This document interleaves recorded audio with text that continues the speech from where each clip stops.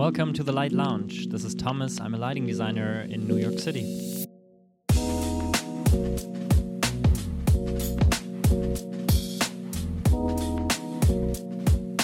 Welcome everyone to the Light Lounge. In this week's Light Lounge, we speak about the importance of movement and well-being in space. Therefore, I speak with the wonderful Lindsay Dieter, who is an expert in that. Lindsay is a lighting designer at HLB Lighting Design. HLB is the largest lighting design company in at least North America. And Lindsay has a background in dance, in architecture. She has a background as a retail store designer at Lululemon.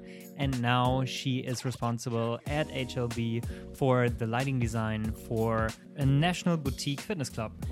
Everyone who is in New York should definitely know Lindsay because she's like an all-star lighting designer. And for everyone who doesn't know her, please get to know her and enjoy this week's podcast.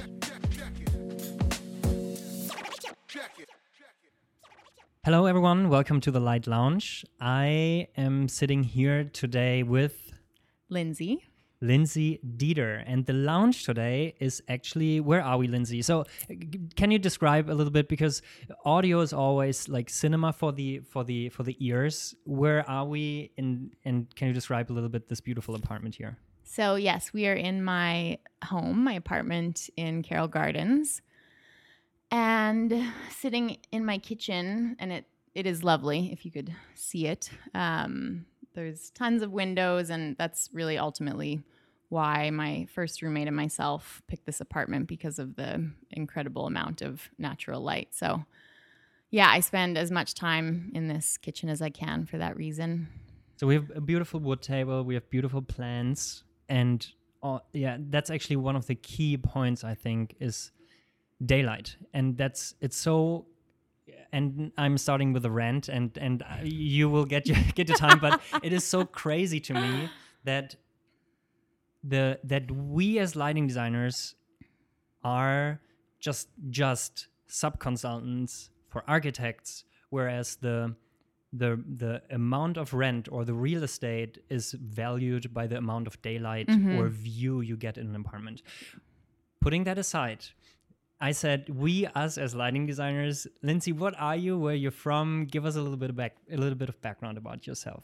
Okay, I will tell you all about that, but to not discount your point, I do feel so strongly about the home and how it makes you feel, and I'm sure that will come up later at some point. But I think especially in a city like this, you need a place to, ground your feet and re-energize, and a space that makes you feel good. And so, yeah, I don't say it lightly, or you don't bring it up. It's important. Lightly. Right. It's the only space for refuge where you can sort of detach yourself from everyone else, right? Because you are never alone. Completely. Yeah. And the only space you can be alone, it can't be the restroom by itself, right? It miserable. Exactly. Yeah. So there need to be more breakout spaces. Yes, very much. Yeah. But yeah, so where to begin? How much time do you have? So I am from Canada. I grew up in Calgary, which is in Western Canada, for anyone whose geography of Canada is as bad as mine in the US. I grew up dancing my entire life. I continued that forward, and I trained in a contemporary ballet company for a few years. And kind of, mixed in with all of this, I was starting to understand, okay, so, pursuing dance professionally is an option, and this exists. But I just had an itch that there was more. And I should take one step back. Because when I was little, my dream job was to be an architect. Like when someone asks you, what do you want to be when you grow up? I always said an architect. And I spent my weekends as a child at, my dad's office because he worked with architects, and I built like small buildings out of paper and showed all of his cool friends. And I loved, like, my favorite activity. This is going to make me sound like such a nerd, but I loved going to show homes when I was little. Open houses basically. Oh, I wanted to go to them all the time. For sale or? Homes that were for sale, but basically anyone could walk through, like as a prospective buyer. So I would beg my parents to bring me to show homes, and I would just run around. That's super interesting. And go into each of the rooms and pick out my room and basically just like imagine what life would be like in the space. Wow. So what was the most interesting one? Shocking stuff? To be honest, I don't have one. I think it's just overall, I've always been curious about space. And so I think it's actually quite fitting that you started this conversation with the home. But that was really like, what excited me the most as a small child. Yeah. So that existed. And then I was very active as a dancer, and coming back to what I was saying before about pursuing dance professionally.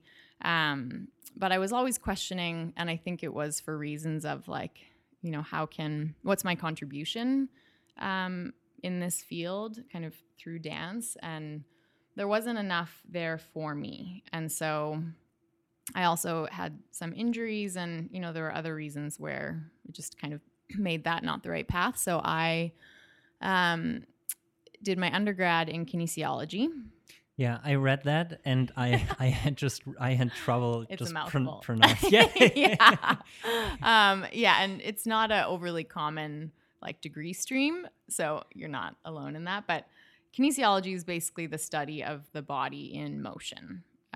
Is kind of the best way to describe it. And in University of Calgary, there were 8 streams, and so I was in exercise physiology, which really looks at kind of the physiology of the body and chemical systems and processes. But, there's also biomechanics, which I was interested in. And overall, this was very relevant to me. And it kind of, puts a nice like parentheses on this first part of my life, which has been all around the body in motion, be it I was dancing or, studying kinesiology. And so this really like solidified this section for me as far as because I've heard it, like lighting design itself, it's probably the same. It's like you don't hear it very often. At least I didn't. Yeah. What do people usually do with it? What is like a job trajectory? Yeah, that's a good question. So you can become an exercise physiologist, which basically means you will live somewhere in the realm of doing physical testing on athletes, athletic testing for sports teams or for firefighters, anyone who has any sort of athletic kind of output. Yeah. You can work within that. I was super fascinated by the prospect of, 2 things.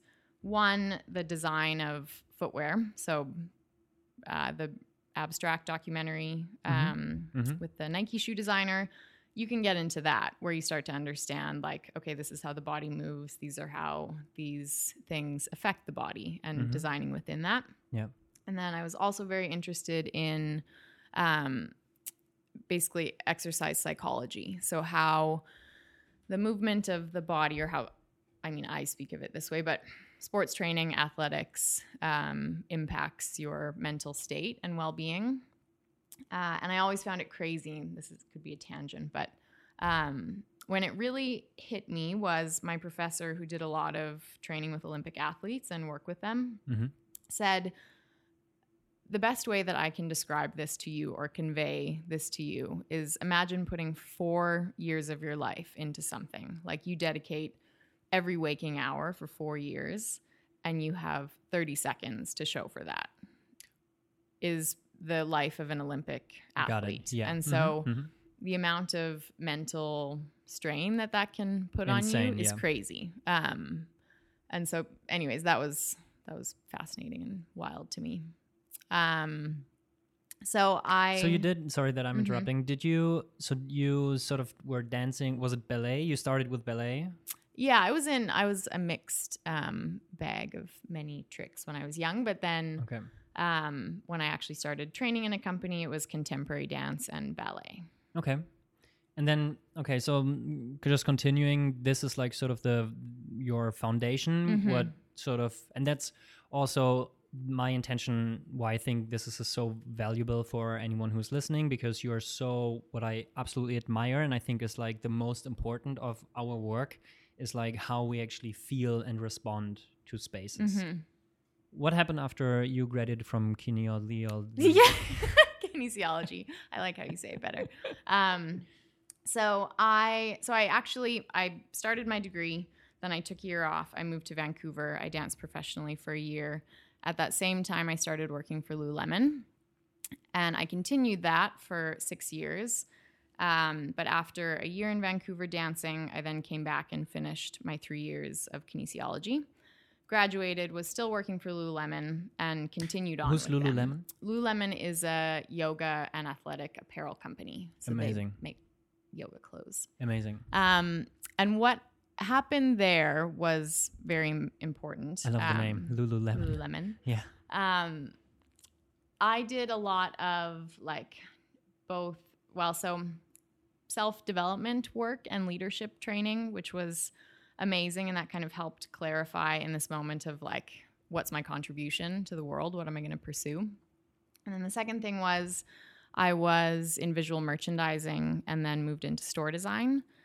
And so this started to reignite this like spatial curiosity for me. Yeah. And I was a visual merchandising trainer for some time in leadership, which allowed me to kind of see how to make an impact, on the team with merchandising, and then went to Vancouver for store design. And so then that really... I started to get very unsettled with my life, because I realized I could stay with this company very comfortably for the rest of my life. Like I had no complaints. Wow.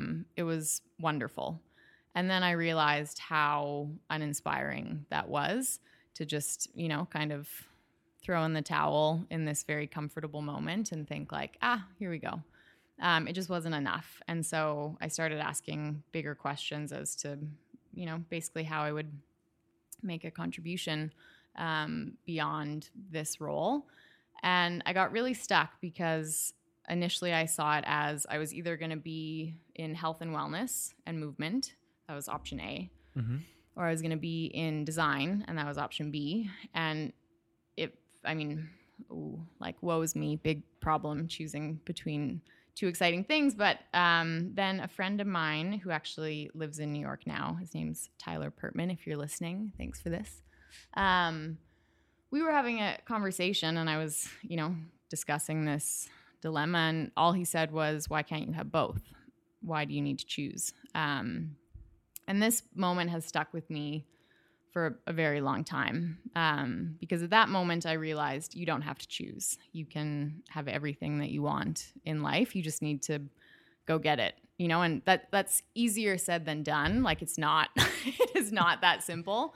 But I think there is huge validity in the power of just like putting it out into the universe with gusto, and pushing for it, because the worst that can happen is it won't happen. But if you're in pursuit of big things, of course, things conspire. So at that moment, then what happened was I applied for the Parsons summer program, which is basically for everyone. I was definitely one of these people who doesn't have a background in design, has a lot to learn, and they need to 6-week boot camp you.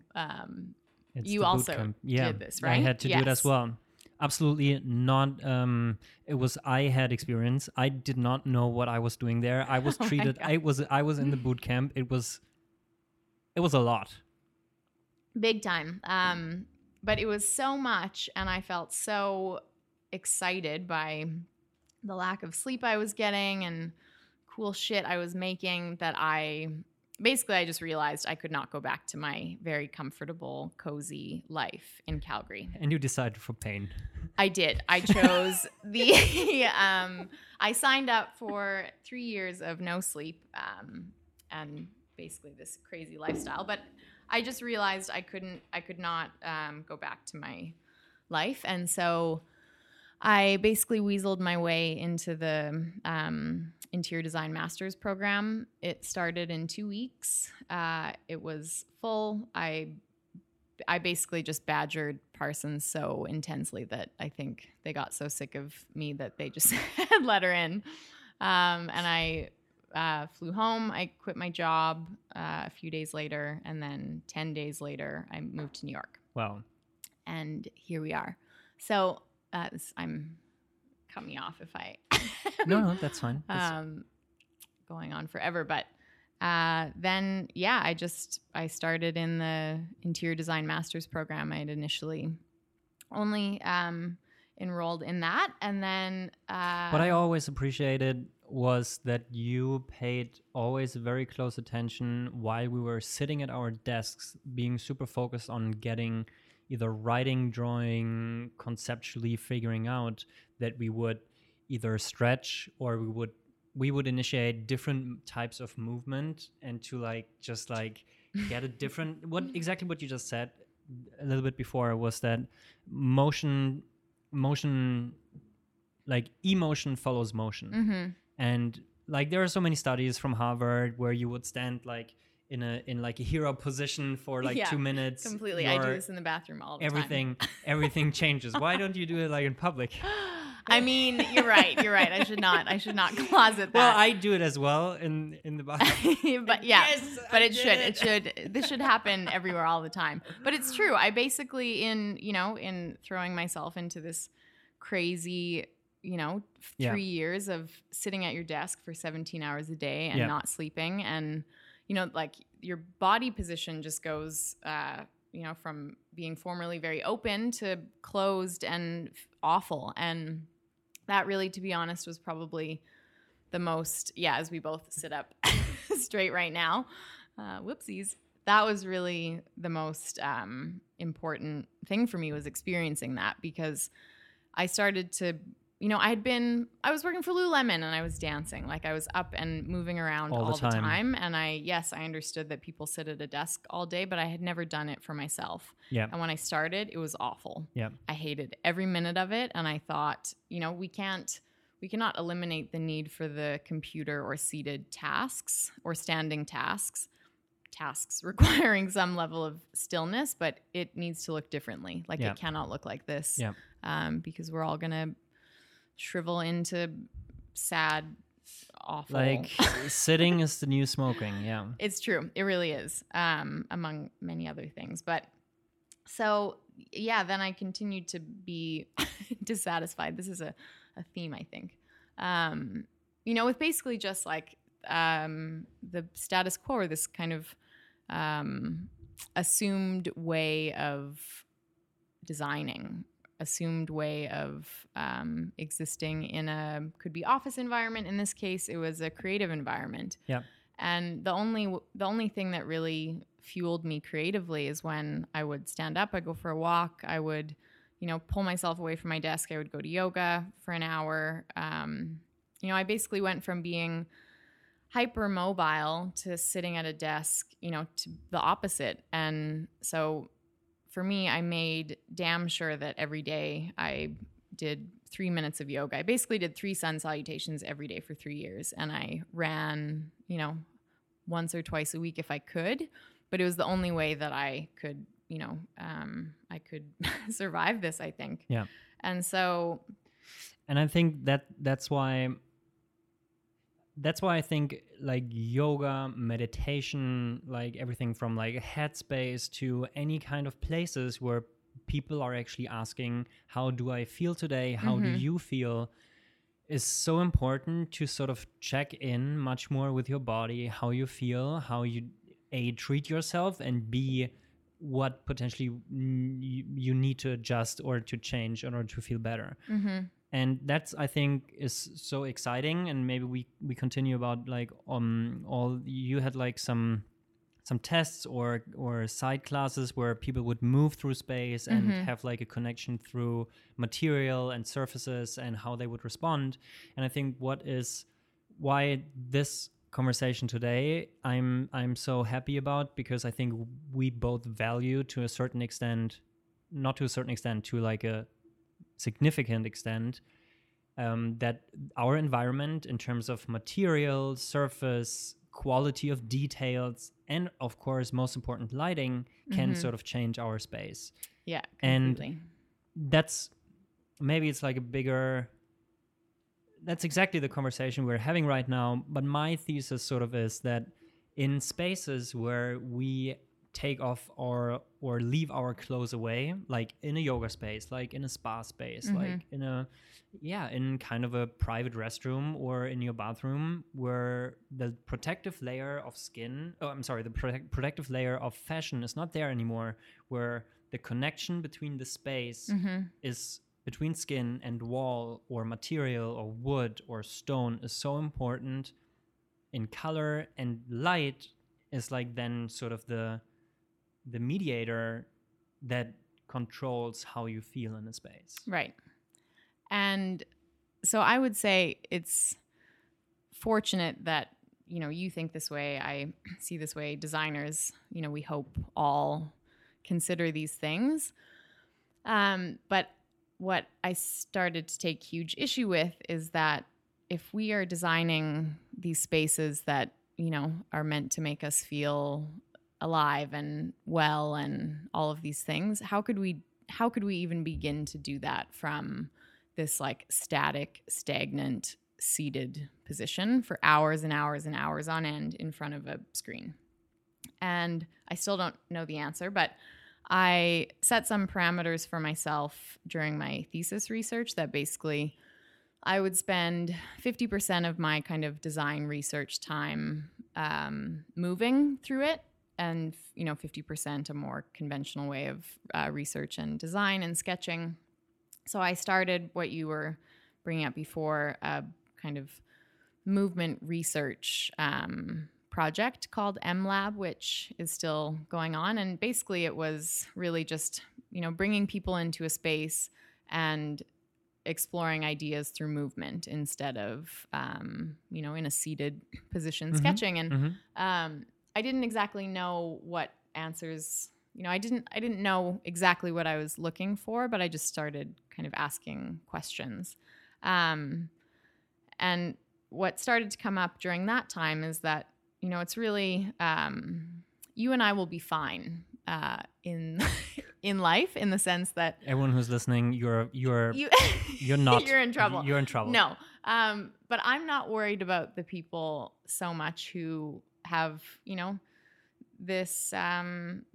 They move. They see the importance in physical health and well-being, and creating spaces that make you feel good. I'm concerned about the people who don't have this sensitivity, which is, many people. I'm very desensitized to many things, but I'm overall concerned about our general population who does things a certain way over and over again because that's just how we do them. Like, we sit on the chair because it's always been a chair that looks like this. We type at a computer in this position because the keyboard is designed this way. We open a door a certain way because all the doorknobs look the same. And there's no reason to do otherwise. But I think that there is, because it just creates this pattern, of repetitive motion. And I think we think about carpal tunnel syndrome with like clicking a mouse over and over again. But if you think about the crazy number of things that we do the same over and over and over again every day, it's the same shit. Like, this repetitive motion exists everywhere in our life. And I think as designers, it is so important to think about this and to not just design the table the way we normally would, because it, just furthers this same repeated pattern. I think we just have to shift the repetition from doing stupid repetition to more considerate repetition. Right. From like doing like a non-stimulating repetition that we do without thinking about it, to like, okay, I exercise being more aware, being more conscious about something. Right. And sorry, yeah. Something that I recognized is that I think it's a very nice example. If people would pay more attention to light just as a signal the noise pollution in New York City would be like much more would be much more reduced, right? Because if people, like, the reason why people honk all the time at every intersection is that they don't trust that people pay attention to the red light. Right. People just take it as like a recommendation, right? Or not quick enough. Or not quick enough. And if people would stop at a red light, cars would not have the need to honk every time, what is like a stupid train thing in itself. Right. And they could sort of rely on, yes, I have like the green light, I can drive with caution, but I don't need to honk all the time. Right. And what is so obvious, and that's at the same time a little bit the problem and question as well. So we are basically again in the same boat of just like asking questions. How can we create better, more awareness for light, of course, or for the higher sensitivity for our environment and how we feel in space? Because and now I lost my point. Because everyone has such a high pain level until they realize, okay, it's actually the light that can cause something negative here. But at the same time, light can, in the other direction, create such a crazy positive change in how we feel in space. Did you have any finding further out of the MLab studies? There were patterns probably as well, how people reacted to things, how people did things. Did you? I mean, to be honest, it really has generated more questions than answers, and I'm happy with this, because I think really, like, for everyone, it's about being sensitive to what's going on around you and being as present as possible in each moment, so that you can pick up on these things and respond to them, be aware of them, be dissatisfied, ask more questions, make change. And one of the workshops was specifically around light, and it was in a theatrical setting, and since it was in a dance studio basically, so I had theatrical fixtures, and I basically created a series of lighting conditions. Some were static and some moved and changed, and it was nothing more, and I'm oversimplifying, but simply to watch people respond to the changes in light, because the thing is that I set them up to do that. By bringing people into a studio, you warm them up with some movement, you kind of frame it. It's like, okay, we're ready to be in a room with light. And so people are sensitive to it. But I think, it's kind of how all scientific experiments start. You have your controlled variables and you're manipulated so that you can understand what's actually going on. But then the transition is, how do you apply that to the built environment that we actually live in when there's 5 million other things going on and you don't have control? So then, this brought up more kind of ways basically to just explore this and put it on people's radar. I think make people aware of the impact of light on the way that we feel in a space. And very dear friend of mine, Yulia, and I started a art project and created a piece called Proximities that was basically addressing the experience of sharing space in a densely populated environment, and how we can be physically very close to people but emotionally very disconnected, whether we're on our phones or we're just kind of closed. And we really just wanted to put people in a experience where they couldn't turn away.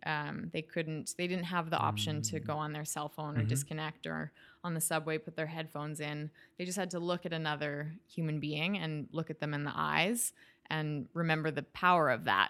And I'm looking at you in the eyes, making and freaking out. Yeah, making you smiley and nervous. I just said, look at his eyes for. But it's like it's such a simple thing, and it's so easy to use many other distractions to not do this. And we, in addition to this, we then were very curious around how potentially in a neutral moment between two people, if you are lit in a certain way, if there's a spotlight on your face and it's casting harsh shadows, my perception of you and connection to you is completely different than if you were lit, with a kind of soft, diffuse light. Or, we're in my apartment right now and the lighting feels beautiful and lovely. And it does. If it was, some other way, this conversation would probably shake down a lot differently. And so it was a really interesting way to basically, explore how, just variation in light impacts our connection with other people in space. And it was shortlisted at the Dark Awards. It was, which was everyone else wants to see it. The Dark Awards are still happening, right? It's just yes, at the moment. At the time we record this, yeah. So you all got to vote. But yeah, I think that's something I'm excited to continue. Or, it's a platform to continue exploring this. Yeah.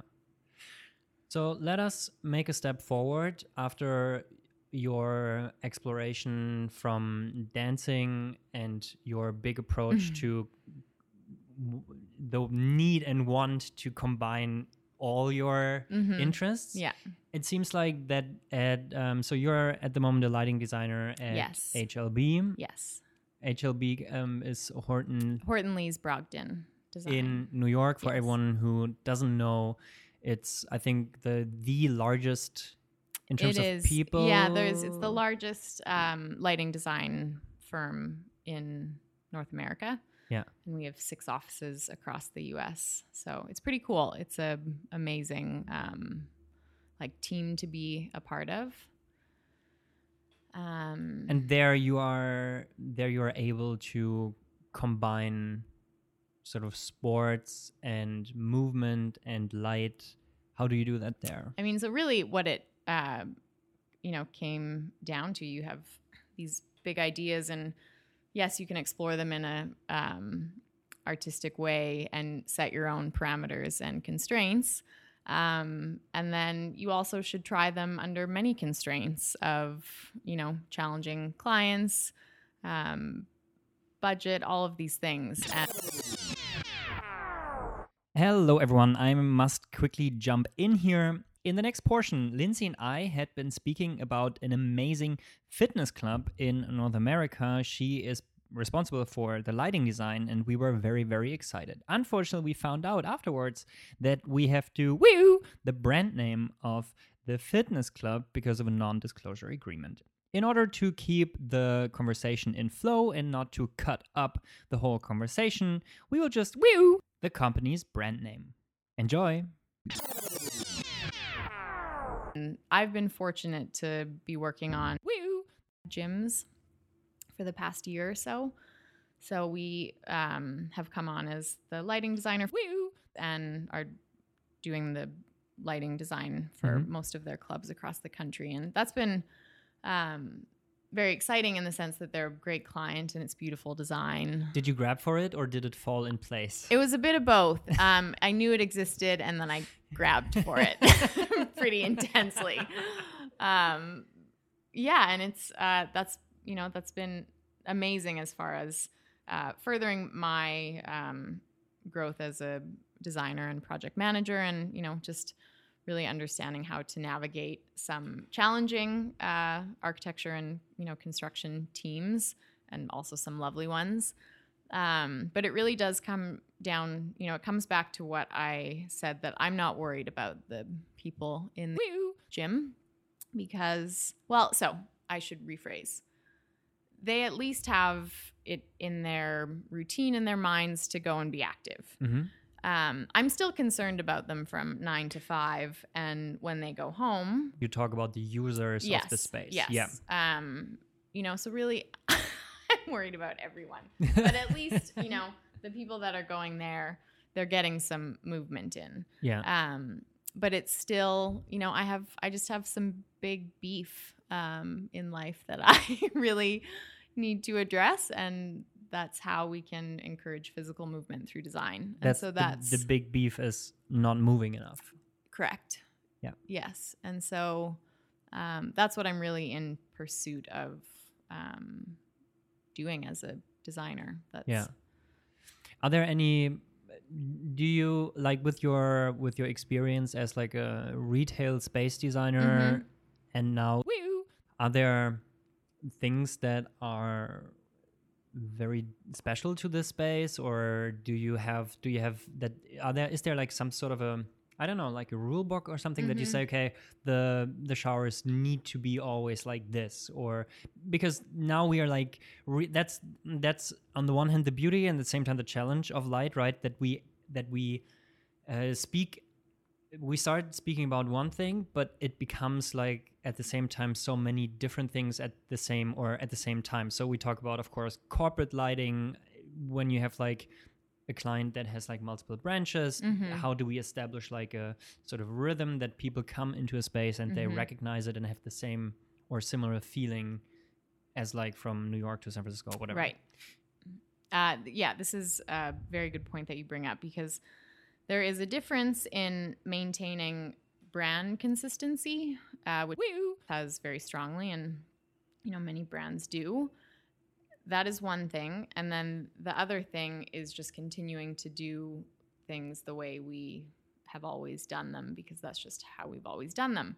And this... Well, always have done them on a conscious level as lighting designers under like the given premises, what works, what doesn't work, what support the human body. Yes. Yeah. And, there are guidelines for a reason as far as how much light we need in certain spaces from a functional level. And this has been great and challenging, because we did lighting design standards. And so it was both great to set them high, but then also I shot myself in the foot because I created a rule book that, basically, because that's what people want. They want consistency, and I can give this to anyone, and, they would design it in a way that's consistent and on brand. But, it's actually been good for me because I created that rule book, and it's also my responsibility to push back against the rules that I myself created, as far as, your entry experience into a lobby does not need to look the same every time. You don't need to, even though consistently there's, the vertical surface at the back is lit, and there's, a decorative chandelier, some special moment, and then there's, toe lighting under the desk. Yeah, cool. But then also, what is the bigger picture of how you intend for people to enter into the space? And that may not be applicable every time. And it's so easy just to follow it because it's consistent. And I think ultimately with the use of many words to describe a simple thing, that's what I'm, hoping. That's not hoping. Stop that. That's what I am challenging. And that's what I want us all to challenge is, rethinking the way that we do things and being sensitive to the context, so that we can respond appropriately. I think there's so much valuable what you just said is that, yes, on the one hand, there needs to be variety in order to make it like in one space appealing or more interesting, and at the same time in a larger scale that you have actually a different, you have like one main identity of a space, but then you have like little key things in the space that is like different in New York to like the one different in San Francisco, just as an example, right? But what I think is what in interior spaces we're sort of kind of looking for is that to actually create some sort of consistency, at least the consistency in how the lighting is designed, not necessarily how like it is designed in a space. Meaning it can be consistent while it is not completely diffuse or completely like scenographic. Why I think this is important is that I think lighting can, and that's sort of my coming back to like sort of a meditation space or a yoga space where you enter and our lives are so busy, so changing already that I think lighting can actually give a huge amount of stability. Where you come into a space and wow, this is my, and now we are sort of coming back to the beginning of the conversation, to the space of our refuge where we have a consistency, and we know when we go into the space, when we go into this bar, when we go into this spa, when we go into this restaurant, we will feel a certain way how we treat us and how we feel in a space. I think that's super important, and that's an amazing power light has, and at the same time can give consistency and then like changing the feeling of a space. Right. Like from the entrance area, someone is entering a building and sort of takes you at the hand and greets you, and then takes you onto like a journey of activation or relaxation or stuff like that. Yeah, and I think it really, it requires nothing more than thoughtfulness and just questioning every moment of the design process. And I'm not suggesting that we reinvent the wheel every time at all. In our homes, in the way we design, in our daily life, it doesn't, it's not about that. It's simply, I think, just curiosity around why we do things, this way, or just attention to detail as to how do I want this to feel, or what makes me feel good, instead of, applying a blanket approach, or just kind of disconnecting, if it's like the the subway, thing where we all just like tune out. It's like, no, that's not the approach in the way that we design spaces and the way that we fashion our homes and the places that make us feel good. It requires a greater sensitivity and connection than that. That was very lovely, Lindsay. What is your sort of last let me rephrase, what's your beginning thought for everyone who's listening? What should everyone pay more attention to have to follow a better intention how we are in our lives? Oof. That's it. The biggest beef, of course, movement, right? Move more. I mean, but I would say, and it's funny because at this moment I've broken my foot. And so what was previously a pretty mobile life, I'm now also asking myself this question. But it's quite amazing because it's forcing me to feel my body in space in a different way. And I think if anything, that would be my hopeful takeaway message for everyone, is really to just pay attention and slow down and be present in what you are doing.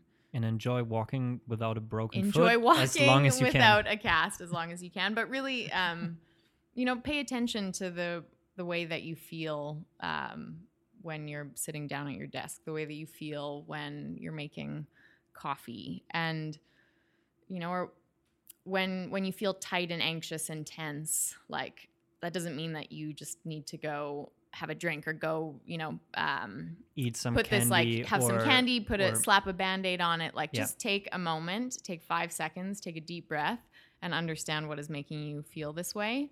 And I can't help it, and neither of us can, but as designers, like, understanding how spaces make you feel, and when you're in these moments of anxiety or whatever it is, what is your environment like, and what environment makes you feel more relaxed. And I think overall the take-home message is to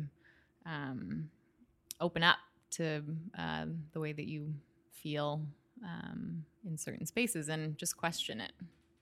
I would like to underline it, and I think, yes, lighting or material in a space is not life-changing. Well, it can be, but it's not life-crucial. Right. But once you pay attention to it, you just add so much more awareness, love, and treatment for yourself that can change your life in a very, very meaningful way. Completely. I think it's just having a low tolerance for mediocre existence. Yeah. You know, it's like, take pride in your home, make it, you know, fashion it in a way that makes you feel comfortable. Take pride in your work, take pride in your body, do things that, you know, fuel you and make you feel good. Take a ton of pride in everything that you do, and, you know, never get comfortable. I will definitely give you a hug in a second, Yes. Lindsay. Thank you so much for your time. Oh, thank you. Thank you so much. It's been wonderful. Bye. Bye.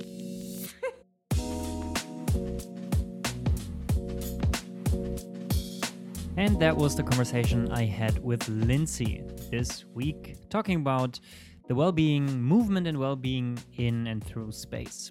If you want to say hi to Lindsay and see what she's up to, check out her Instagram under Lindsay Dieter, one word, or her practice profile Embodied Architecture on Instagram as well.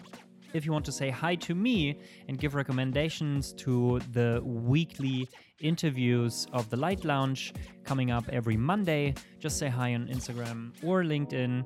Just find my name. Instagram is Thomas_Mnich and LinkedIn is Thomas Mnich. Well, as always, I wish you a wonderful week. I speak to you next Monday again. These episodes are very exciting. I'm very happy